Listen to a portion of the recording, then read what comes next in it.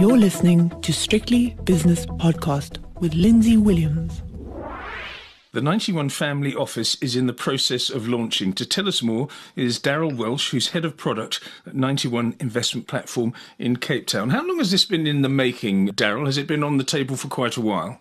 Hi, Lindsay. Yeah, we've been working on the project for at least a year now. It's been technically quite challenging, but very rewarding in the development. So it's been in the making for about a year. We probably started thinking about it probably around 18 months ago.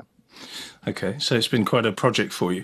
You kindly sent me a piece with some questions to guide me because I'm not really familiar with family offices, but having read it, I'm starting to learn a bit more. And the first sort of introductory piece that you've sent, or note that you've sent me, you say the following: there are fundamental shifts underway in the intergenerational transfer of wealth. The baby boomers are approaching the age that will see a significant transfer of wealth. What are the implications? So what you're saying is it's all over for the baby boomers. They're going to give it away.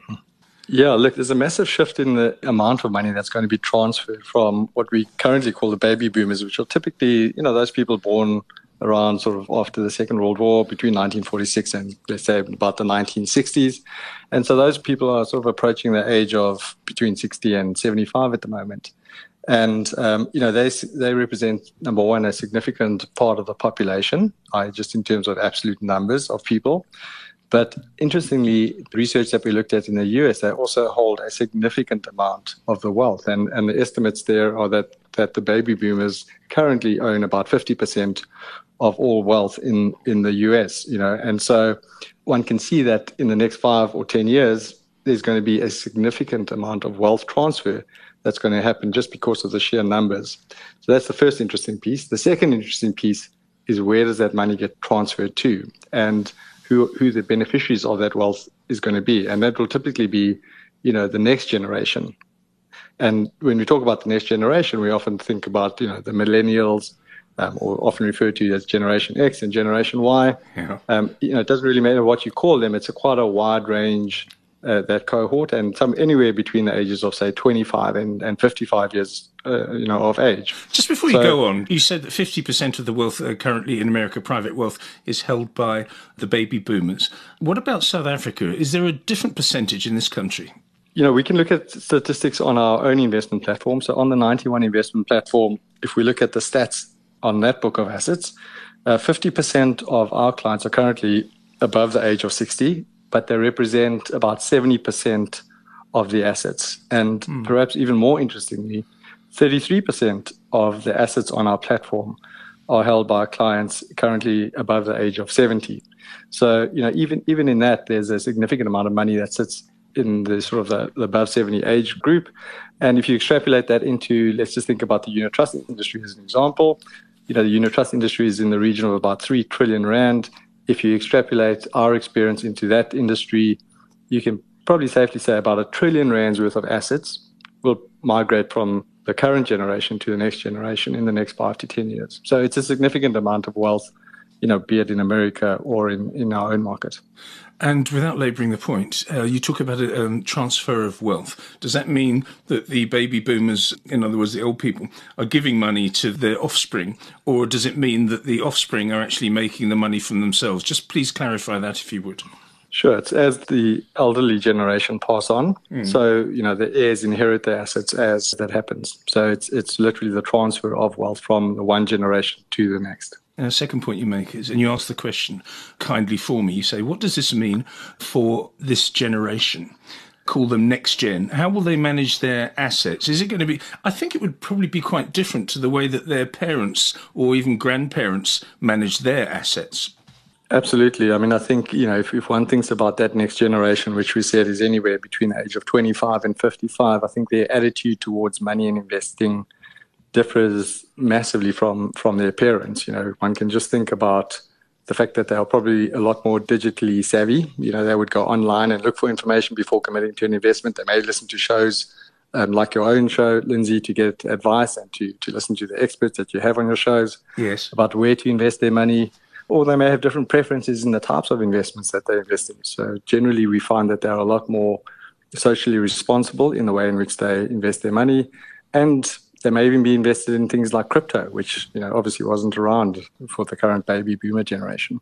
Well, this also presents a problem for an organisation like 91, for example, because if not an upstart, but a person that has his or her own ideas about how to invest comes and says, well, I like crypto, I want to have a look at the NFT market, and maybe they're more willing to chop and change occasionally rather than leave the money there to accumulate like the previous generation has done. So while the generational aspect comes into this, also the risk advisor and wealth advisor aspect also might have to adjust somewhat.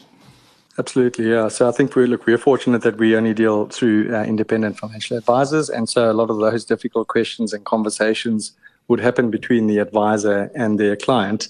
But certainly in conversations that we've been having with advisors, a lot of those topics do come up for conversation. And often it's a completely new subject to both the advisor and to us, that these investors are looking for alternative types of investments. So absolutely, I think the point here is that generation has a very different view of investments to what their parents would previously have had. There's lots of statistics in your next paragraph, and then presumably they provided the basis for the initiative to actually launch the 91 Family Office. So maybe you could give us a few and justify this, as I said, new initiative. Sure. There was some research done by NMG in 2020. They do an annual research of financial advisors in the South African market. And one of the things that they looked at was how diversified is the financial advisors book in terms of the clients that they are servicing. And an interesting stat that they came out with was that 53% of the accounts that the advisor looks at are single member accounts. What do we mean by that? Well, it means that 53% represents literally a single member of a family. The advisor is not looking at the spouse or the children. They're really just dealing with a single member in a family setup. The other interesting stat that they found was only 22% of advisors are currently performing or undertaking holistic family financial planning. So, generally the advisor would only focus on the parents' investments and not really look any further, than the parents' investments. So really what it points to is the fact that there's a massive opportunity here for advisors who want to broaden the net and start thinking about the next generation advisors to move into that space and to start thinking about, well, how do I start approaching the next generation of the family? Yeah, you say with risk comes opportunity. From what you've just said, I would turn it around. With opportunity comes risk, because you've almost got two worlds colliding, two generations colliding, and two different generations of risk advisors and wealth managers colliding as well, potentially. Absolutely. Look, I think there is risk. Yeah, there is risk. And again, we can point to some of the research that we found in the United States. And, that research showed that 70% of heirs plan to leave their parents' advisors, when they inherit the money from their parents. But where the heir had been involved in the financial planning, up to 80% of those heirs would then consider staying with the parents' existing financial advisor. So clearly there is risk there. If the advisor is not having any conversations with the children of the current clients, absolutely there's a risk that the advisor will lose those assets to another advisor.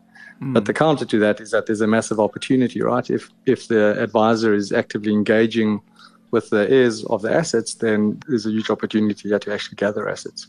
And also, I suppose, Daryll, you at 91 will look at risk advisors that you work with closely and say, our target age group is much younger because of the transfer of wealth that we've been talking about throughout this podcast. So you might want to start employing younger people as well, so the heirs can relate to them. Yeah, I think financial advisors, there's a couple of ways in which they can sort of start to make those connections with the heirs. The one is, as you mentioned, by employing younger financial advisors in their practices, and we've seen that happening in some cases, where an advisor will mentor a younger advisor in their practice to make that connection with younger investors. But there are other ways in which they can also try and establish those relationships with the heirs of the assets, and simple, authentic engagement opportunities like a marriage or the birth of a grandchild or graduation from university. Those are all authentic opportunities to have a conversation with the parents and with the family members about financial planning issues. Okay, what's the solution here? You say 91 Family Office aims to address challenges in two ways. What are those two ways, please, Daryll? Sure. Well, I think before we get to that, I think the first thing to point out here is that while this all sounds very easy, to offer financial planning at a family level, it's actually quite difficult in practice. And that's often because the assets are split amongst different product providers. It's very difficult to get a consolidated view of the assets at the family level, difficult to get the data aggregated so you can actually make sense of what's happening at the family level. And so what we've tried to do is to address those challenges through two mechanisms. The first mechanism is to make it easy for the advisor to report at the family level where those assets sit on the 91 investment platform. So we've created a family dashboard. That dashboard allows the advisor to get a quick and easy consolidated view of the entire family's assets by product and by fund. You can look at the asset allocation, the performance, the returns, the cash flows, etc., and makes it easy for the advisor to then share that with the family that they're dealing with as well. So the reporting aspect is taken care of. The second one, which I think is really important, is that it provides an incentive for the family to consolidate their assets in one place. And the way in which we've done that is we've offered an incentive in terms of the administration fee that the platform charges. What I mean by that is that when we look at calculating what administration fee applies to the investments, we will aggregate the entire family's assets and charge the administration fee on the family's assets as opposed to working out the fee on the individual family members' assets. And so that creates a massive incentive for the advisor to say to their clients, look, there's a benefit for you as a family if you consolidate your assets here. Number one, there's a benefit because we can report at the family level. Number two, there's a benefit because in terms of rands and cents, you will end up saving money. And number three, when it comes to passing on the assets to your heirs in time, it makes it a lot easier to do that because all of the assets effectively reside in one place. So I think it's a win for the advisor, and at the end of the day, it's a massive win for the end investor as well. Quite right. What does it mean for 91 Investment Platform? Does that mean you've created a new division? Does that mean you have to change your thinking? How are you adapting to it? Because it's been 18 months in the making, and it's in the process of launching right now. Sure. I think, we would never have been able to do this if the technology wasn't there. So in the past, ourselves and competitors tried to do this sort of family aggregation, but it was very difficult because the systems just really weren't ready for it. But the technology has come along so far in the last, say, 5 years that it's really enabled us to build the systems to allow for this sort of development. And, in fact, if you think about how we've done it, I'm sure many people are familiar with Apple Family Setup or Google Family setup. We've effectively done a very similar development here where the entire process from start to finish is entirely digital. It's initially driven by the financial advisor who would set up the family office. The parent or the principal of the family would then request consent digitally from the underlying investors or the underlying members of the family, and then the assets would start getting consolidated without the need for any sort of paperwork or anything like that. So the technology has really enabled it, and I think without that technology, we would certainly not have been able to deliver what we're delivering. Well, congratulations, Daryll. I hope it continues to go well. That's Daryll Welsh, Head of Product at 91 Investment Platform in Cape Town. The views and opinions expressed in these podcasts are those of Lindsay Williams and various contributors and do not reflect the policy, position, or opinion of any other agency, organisation, employer or company associated with strictlybusinesspodcast.com. Assumptions made on the analyses are not reflective of the position of any other entity other than the speaker or the author. And since we are critically thinking human beings, these views are always subject to change, revision and rethinking at any time. Please do not hold us to them in perpetuity.